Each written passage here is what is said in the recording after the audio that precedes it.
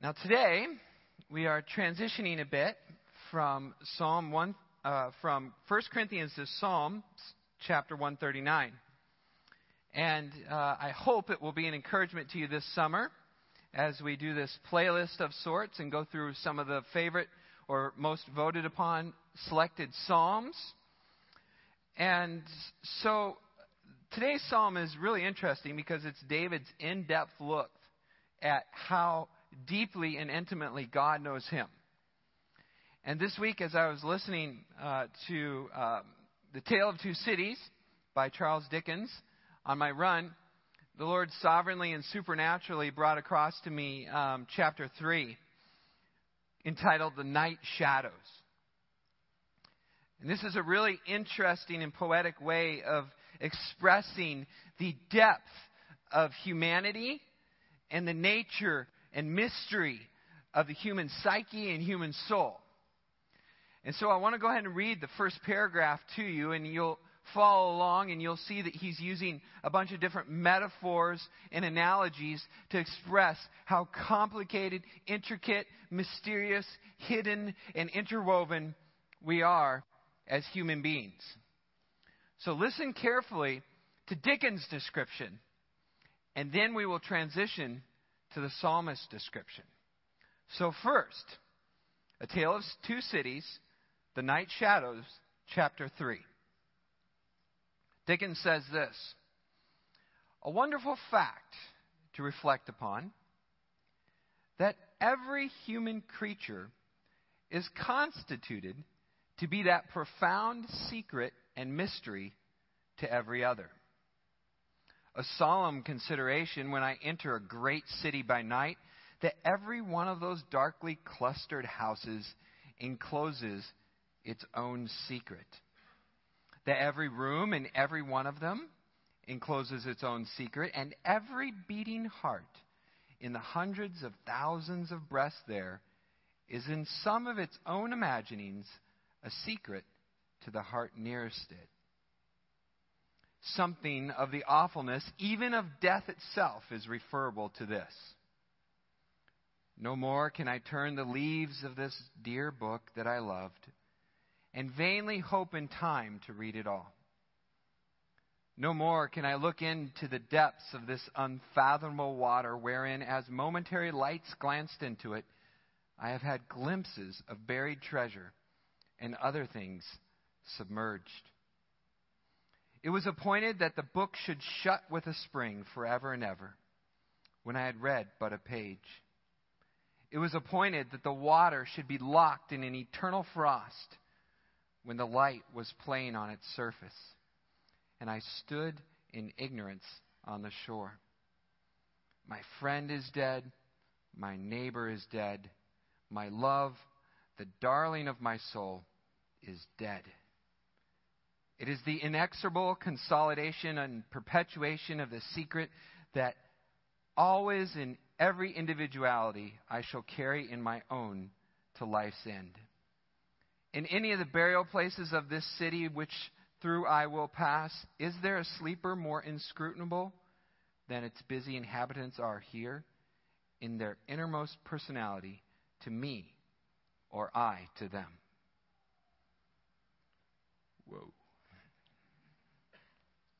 Now let's see what the psalmist has to say. To Dickens, we are inscrutable. To God, Psalm 139. O Lord, you have searched me and known me. You know when I sit down and when I rise up.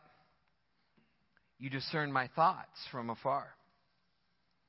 You search out my path and my lying down, and are acquainted with all my ways. Even before a word is on my tongue, behold, O Lord, you know it altogether.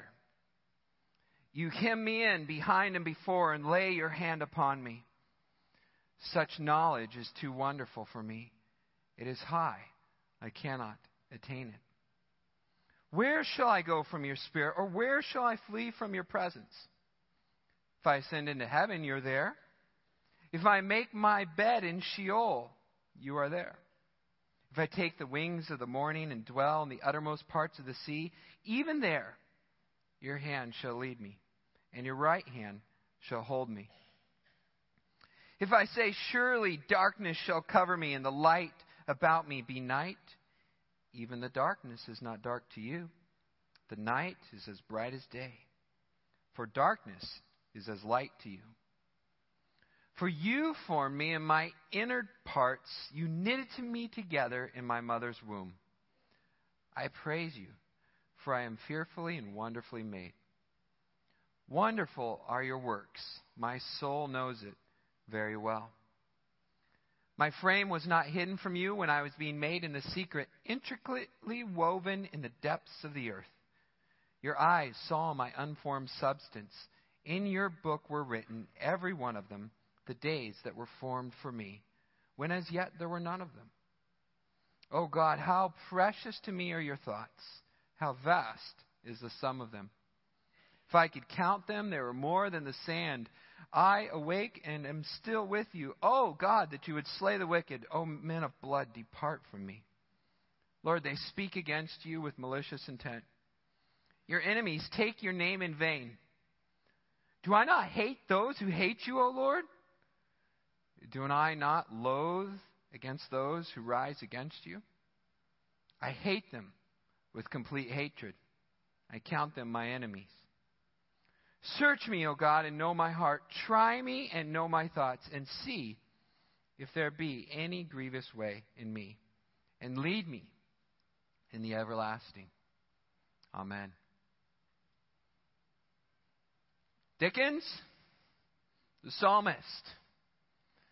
Two very different opinions of the depths of the human soul. And no doubt, as you've interacted with others, you have probably felt what Dickens has said. Man, this person is a mystery. I have no idea what's going on inside of them, even though they sleep next to me at night. I don't know what lies beneath. And yet the psalmist says of God completely the opposite, that He knows us better than we know ourselves. He knows our thoughts and our feelings before we think them or feel them, because of His intricate, omniscient knowledge of all things. This, by the way, is a great example of practical theology. Off the record, some people say, hey, theology, that doesn't really matter. It's just about how you live. Well, guess what? How you live is driven by your theology.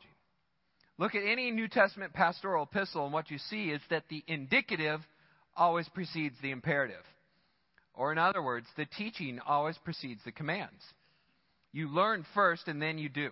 At least you should. And here the psalmist says, what is it like for God to know all things? Well, that's a really cool fact. But what does it look like now for me, in my life? How do I apply the fact that God knows everything? That's omniscience, biblical theology, to me. It's practical living. That is what we'll look at today in Psalm 139, is how does the biblical theology of omniscience, or the fact that God knows everything, apply to me and my life? How does it make a difference? And what's very interesting here is this, is, you heard my start up with the decision of this week, and that got your attention, and I'm glad, and I felt that's not the thrust of the sermon, but I also felt like I need to address it. What's interesting in this psalm is, sovereignly God chose this psalm for today and the timing of the decision. And what the psalmist is doing is he's moving through this process wherein there's a lot of things going on in his culture and his society that he doesn't agree with. And he's looking around and saying, whoa, God, bad stuff. Stop the wickedness, Lord. That's the end of the psalm. But meanwhile, God, in my personal relationship with you, examine me and make sure there's no wickedness in me. Because it's one thing for me to look around at everybody else and say, they're bad. But I want you to look at me and see how I'm doing. And then once we've gone through that search process, then we can interact with others. And that's the way it should work for us as well. So before we cast the first stone, let's turn the mirror around and pull out the plank before we go after the speck. Here we are in Psalm 139. And while I'm into controversy, let me just jump right in. All right, let's talk about the worship wars. What's next? Let's go worship wars, okay? Contemporary Christian music. Yay, boo. Yay, boo. Yay, boo. Okay, we're not going to have a vote. I'm sorry. What happens is this, is oftentimes in our society when the worship wars start, and believe me, we do not want to get into that, people have their opinions, right? Because you grow up with a certain genre, or you haven't grown up yet and you're used to a certain genre. Everybody favors one thing and not another, whatever. Here's the thing. Often the criticism that's that's thrown against contemporary Christian music. Now, note, too, if you check a few sermons ago, I quoted a hymn, so I'm blended, right? Okay? But here is the criticism against contemporary Christian music is people will say, well, it's I, me, my relationship with God over and over and again. Me and Jesus, me and Jesus, me and Jesus. Jesus is my girlfriend, love, la-di-da-di-da. And you go, wow, fluffy frou-frou that anybody could have sang and has nothing to do with the Bible. Great. You know, it could be, Taylor, or it could be Chris Tomlin. I don't know.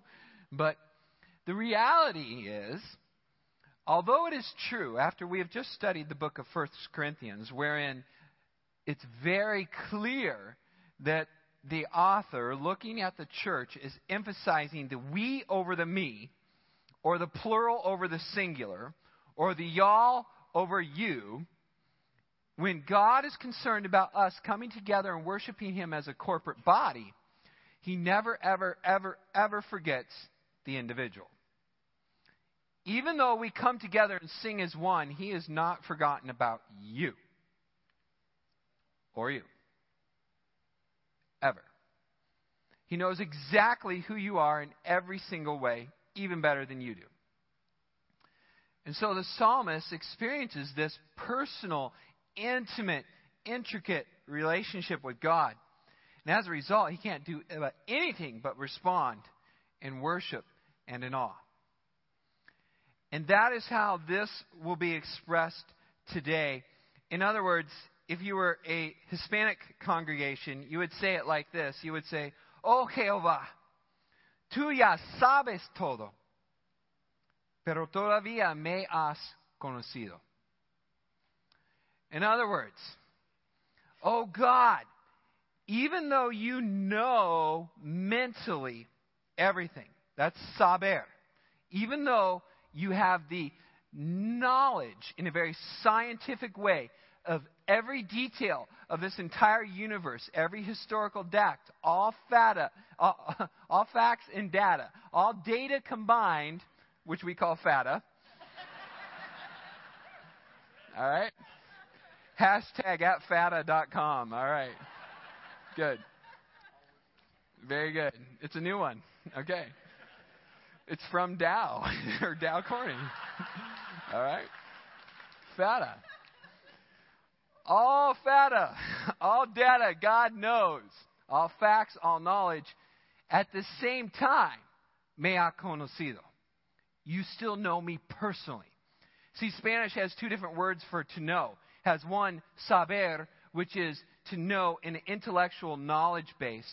And also has one, conocer, which is in a relational base. Okay? And so that's what was kind of a bit of a challenge of presenting this psalm to you. Is as English speakers, we just talk about to know, saber.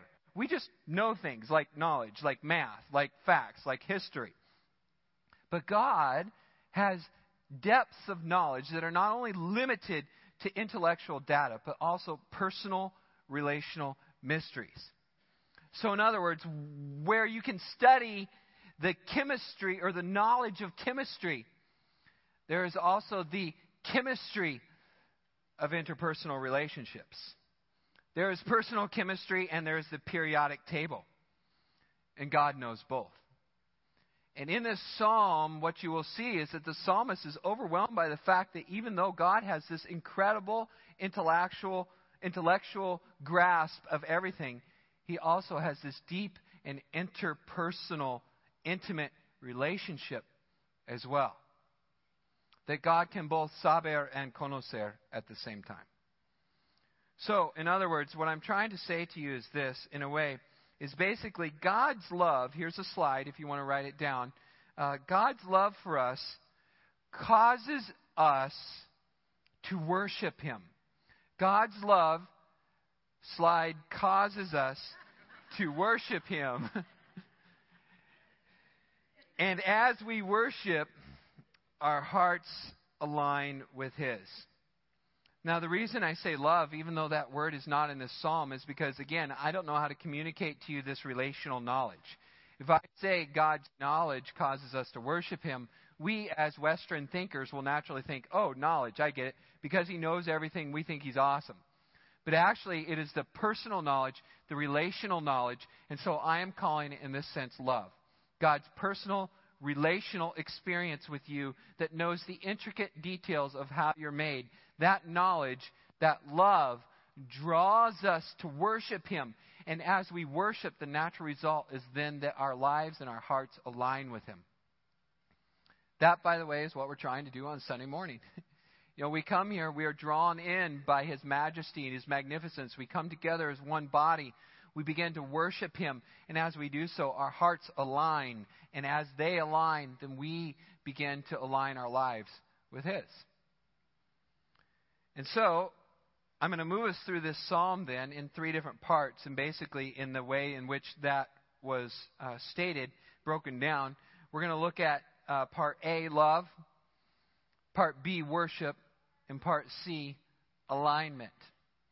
So we will see God's love for us, and then our resultant worship for Him, and then the final result of how that causes us to align.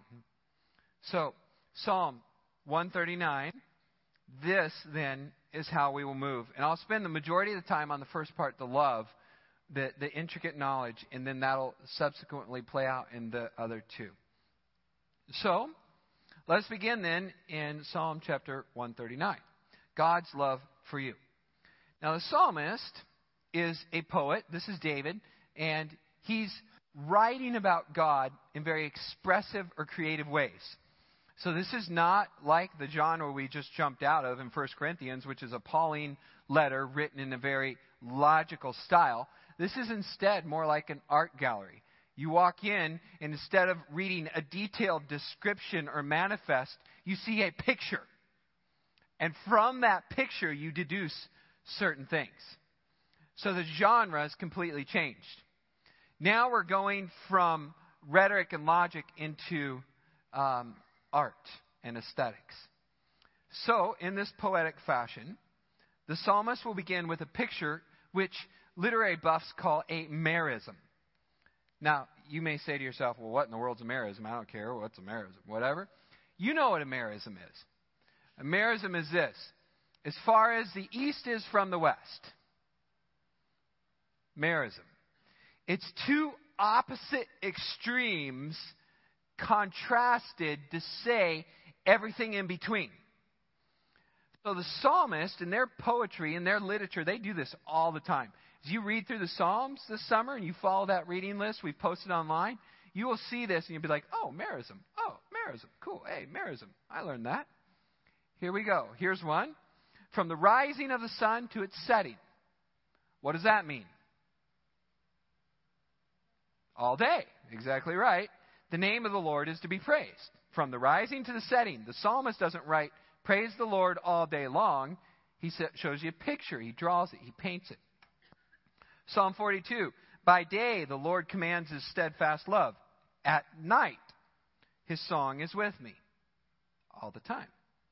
For as high as the heavens are above the earth. Contrast. Merism. So great is His steadfast love towards those who fear Him. As far as the east is from the west, so far does He remove our transgressions from us.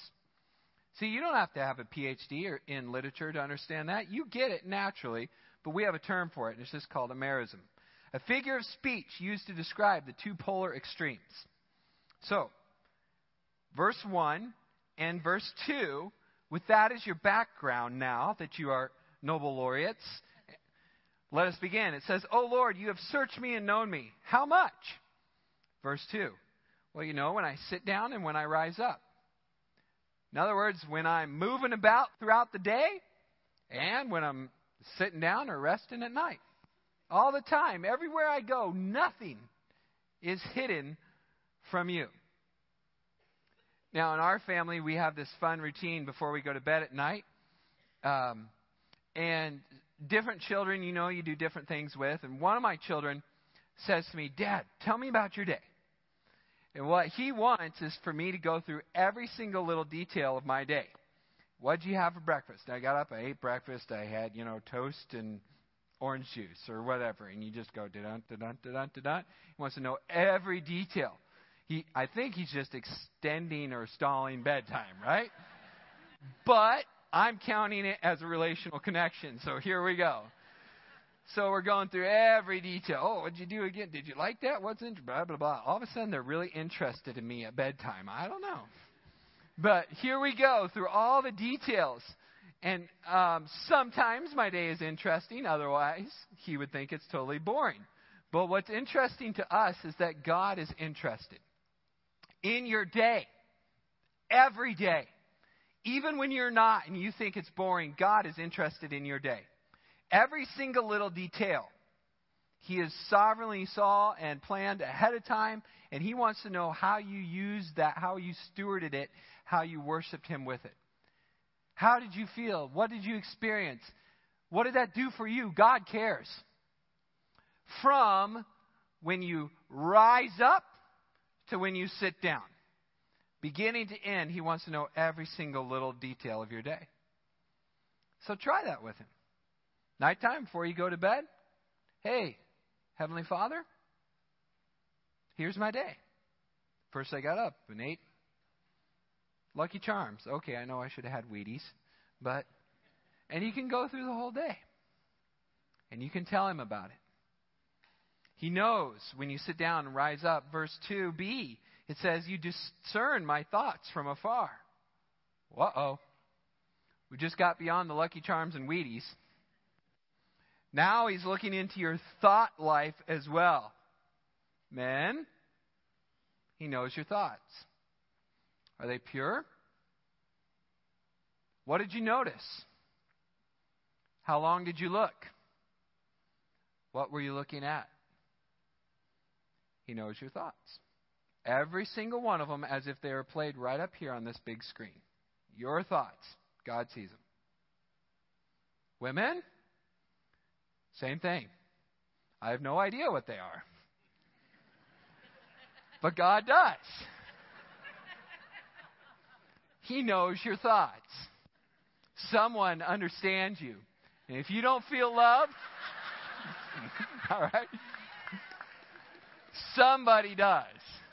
I promise. He knows your thoughts. Even before you think them. Now that is impressive. Right? God is omniscient. He is all-knowing. He knows your thoughts. He's also omnipresent. Whoa, too much theology, Pastor Jeremy. Well, look. What's it say? He knows them from afar.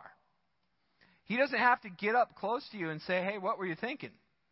He knows them from afar, from a great distance. This is really illustrated, really cool in the New Testament in John chapter 4 when Jesus heals an official's son. And the official comes to Jesus. He knows that Jesus is doing all this cool stuff. And he's like, whoa, my boy is sick. Please come. And Jesus is like, yeah, boy, these sinful people, they just need a sign. They want to show. And he's like, no, Lord, if you would just speak the word, he could be healed. Jesus says, I have not seen faith like that since I don't know when. He's healed. Guy goes back home. Before he even gets there, servant comes running up. Okay, guess what? What? He's healed. He didn't even come. You know, shouldn't the healer come and put his hand on him and anoint him with oil? Or do some sort of, prayer or medicine or something? No. He doesn't even have to be there. He does it from afar. Why? Because he is there. Jesus is everywhere. He's omnipresent even when he's on earth. Woo. How about that? Jesus is omnipresent even when he's on earth. He heals from afar. He doesn't have to be there to heal. He can just say, hey, other side of the world, be healed. I'm there. He is one with God the Father. He is one with the Spirit. The Spirit is omnipresent at all times. Therefore, Jesus is omnipresent at all times. He discerns your thoughts from afar. Pretty cool? Here we go. Let's go further. Verse 3 says, you search out my path and my lying down, and you are acquainted, see, path and lying down, with all my ways. There's another merism for you. Path, in a culture that is controlled predominantly by the transportation method of walking, then the path is everywhere you go, and then when you lie down at night. Merism. And then, look what it says, all my ways. All my ways. This is going to come back in the last verse. I'm not going to tell you what that is now, but it will come back. My ways. Verse 4. Even before a word is on my tongue, behold, O Lord, you know it altogether. Now, if that doesn't scare you, I don't know what does. Because a good man can control his tongue. But who can control the words that aren't said? You know? I mean, every single word, every single thought, even the phrases and words that you left unsaid, God knows. And there they are. Every step, every rising up, every laying down, every thought, every word, both said and unsaid, all of that, God knows. As if it were shot up on the screen for everybody here this morning to see. Would you be proud of that? Would you be proud of that this morning? Last night? This weekend? At work? Today? Would you be proud? Do you want every single person in this room to know every one of your thoughts? Every one of your words? Your feelings? Do you want them to know that? God knows.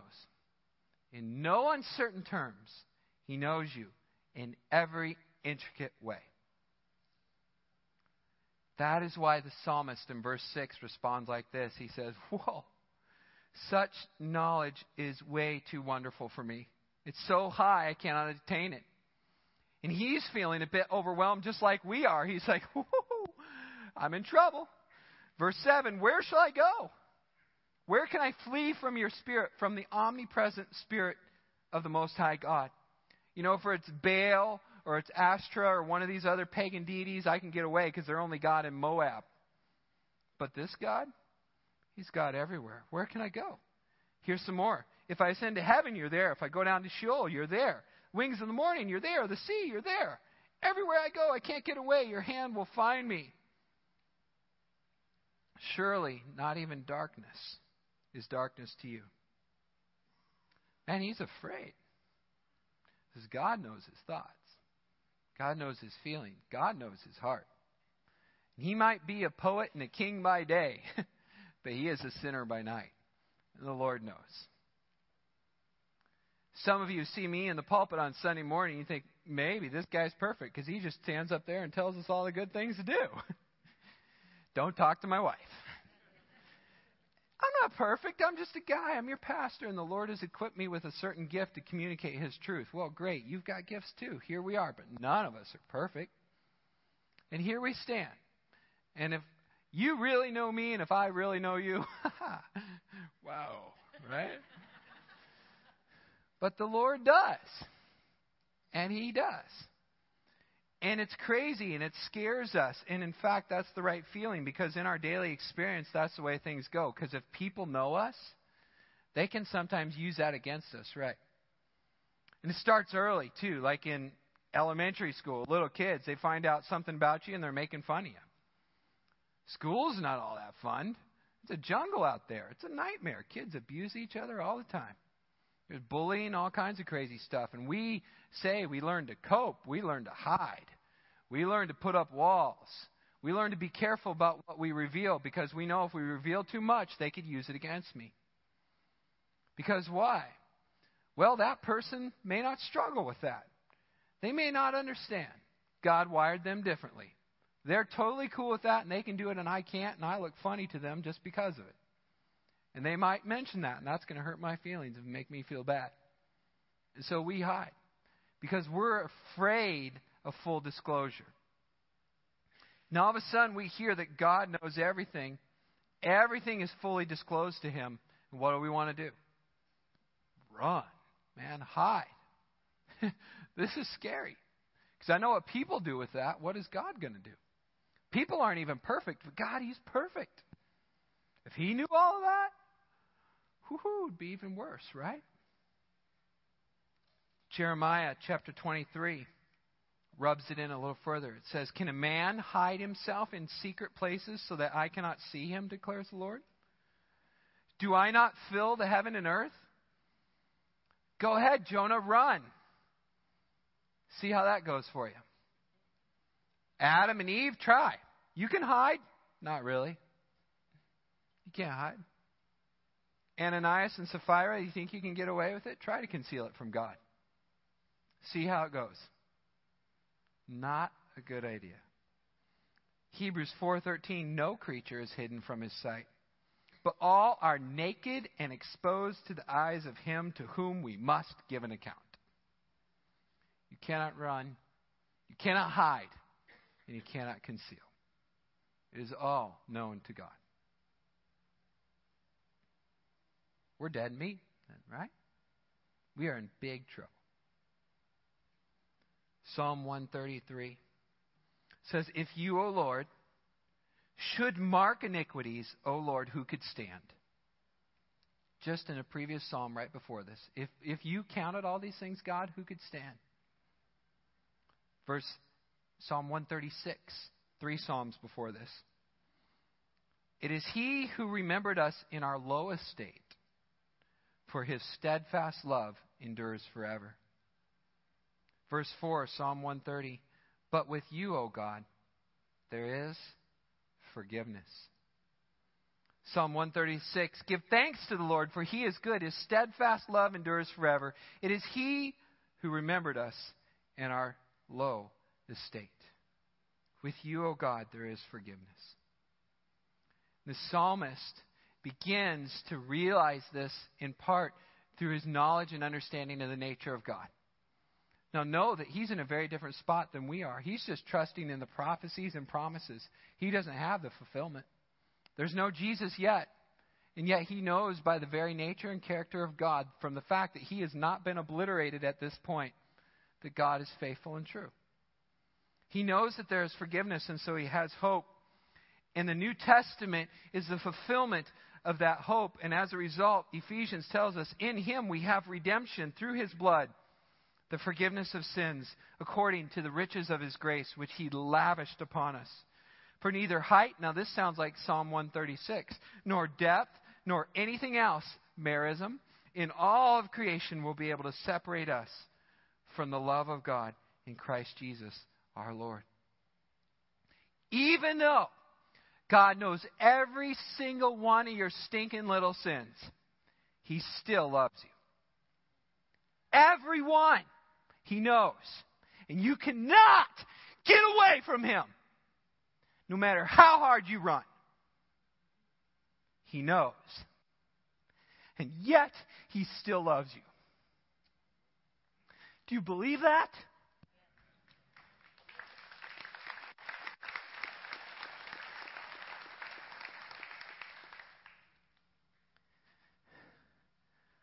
Aunque tú sabes todo, todavía me has conocido.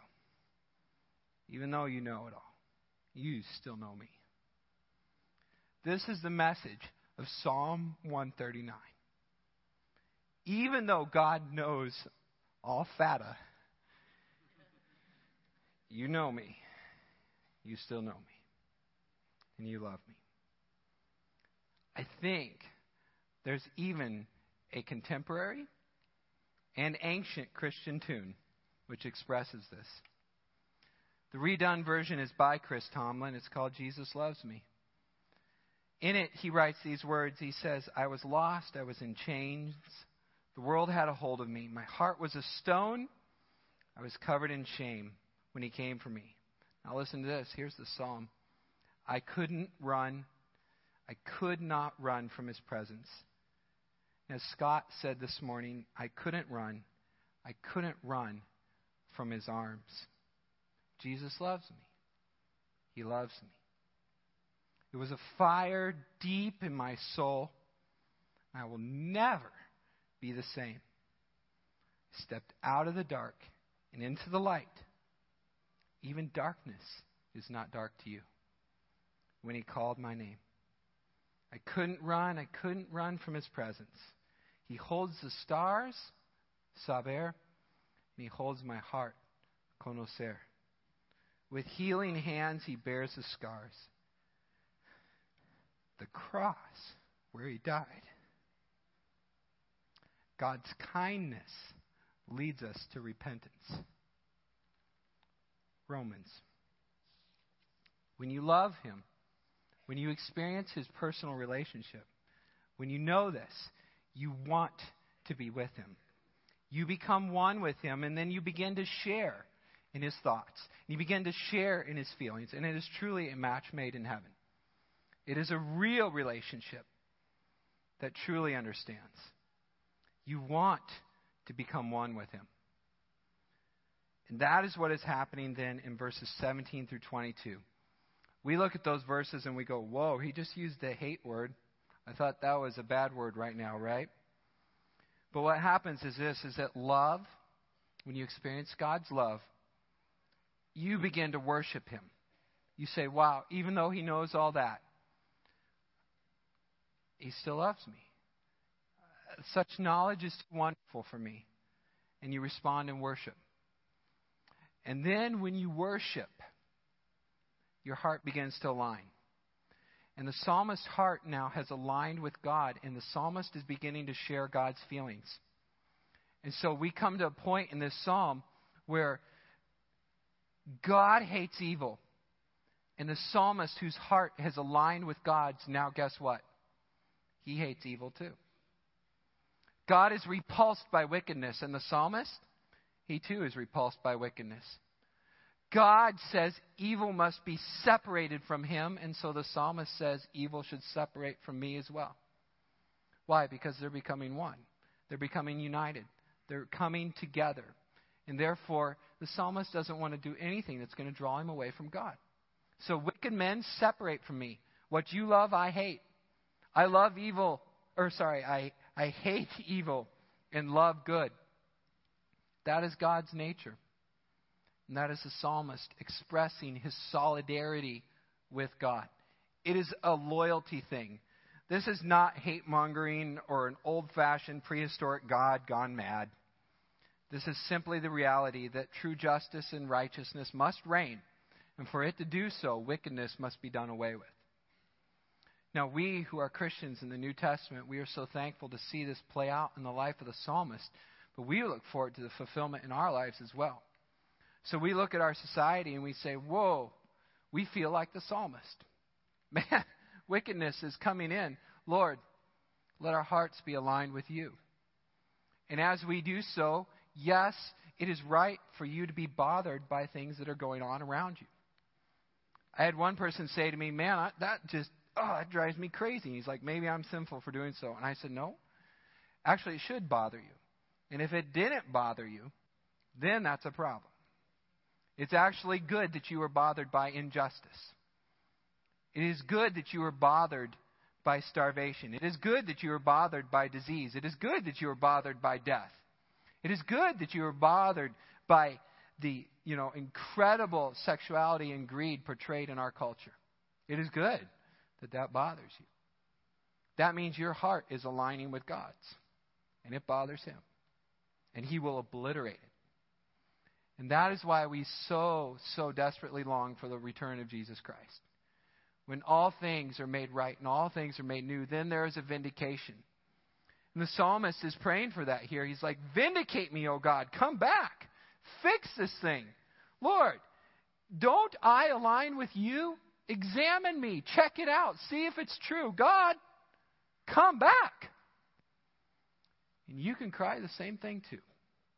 In full honesty and integrity, once you've gone through that search process, you say, Lord, you examine me. If you point out a sin, I'll confess it. But once you do, you know my intent. And you know my heart. The psalmist is saying, yeah, I'm not perfect. Lord, you know that. Man, do you know that? You know my thoughts. You know my rising up and going down. I'm not pretending to be perfect here. I'm just saying, Lord, you know my heart. You know my intent. And even though I don't always get it right, I'm trusting that once you search and examine, I confess and you forgive, then you'll see we're on the same team. And Lord, there are a lot of people here who aren't. So please help. Please help. So here we are.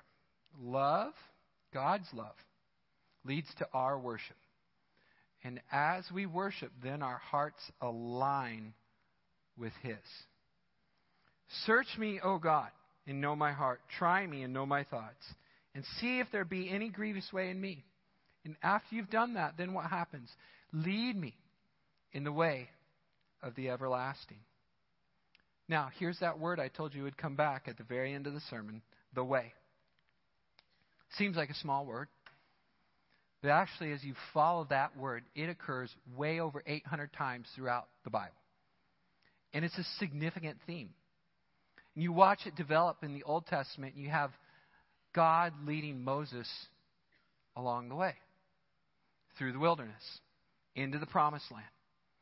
You see God raising up the Messianic line and leading them into the fulfillment of His promises. You see God coming to the prophets and calling out to the people to return to the way of the Lord. And then you see the writer of Proverbs saying, look, there's two different ways. There's the way of the righteous and the way of the wicked. Which one are you going to go? And then you come to the New Testament, and all of a sudden there's this guy named Jesus, and guess what he says? I am the way. And it is fulfilled. And then he calls some people to follow him, and he dies, and he's buried. And God raises him from the dead, and he ascends to glory. And those people who followed him, guess what they're called? The way. Even before they're called the church. The way. Theological, progressive, revelation, development, God's intentional historical plan carried throughout the ages. And there it is. There's always been a way. And there's only one. And His name is Jesus. Search me, O God, and know my heart. Try me and know my thoughts. And see if there be any wicked way in me. And lead me in the way of the everlasting. One more guy gets it right from contemporary music. Here's his name, Big Daddy Weave. He sings this song, which I think sums up the psalm well. It's called Overwhelmed. This is his response to God's revelation to him. He says, hey, I see the work of your hands. I am the work of your hands, right? You formed me. You knitted me together in my mother's womb. Psalm 139. There it is in the contemporary music. I see the work of your psalms, your hands. Galaxies spin in a heavenly dance, O God, and all that you are is so overwhelming. I hear the sound of your voice, and all at once it's a gentle and thundering noise, O God. You are so overwhelming. Now here's the whole point of life wrapped up in one tiny little phrase. I delight myself in you. What is the chief end of man? Glorify God and enjoy Him forever. Captivated by your beauty, Lord, your love draws me in. I am overwhelmed. I'm overwhelmed by you. God, I run into your arms unashamed because of mercy. If there were no mercy, whoa. But I'm unashamed, overwhelmed by you. I know the power of the cross. Forgiven and free forever you'll be, my God. All that you are is so overwhelming. I delight myself in you. In the glory of your presence, I'm overwhelmed. I'm overwhelmed by you. God, you are beautiful. You're beautiful. You're wonderful. You're wonderful. You're glorious. You're glorious. God, we are overwhelmed by you. God, we thank you for your love for us. As a church at Midland Free, as a people, and even as individuals. They don't know me. You do. I don't know them, but you do. If Dickens were all there were, we would live this life in misery, mysteries to one another. But God, you know. You know our deepest thoughts, our deepest feelings, our deepest emotions, our deepest fears, and you deal with every single one of them in one fatal stroke, in the swift and miraculous death and resurrection of your Son. We thank you and praise you for it, and we pray that you would lead us in the way of the everlasting.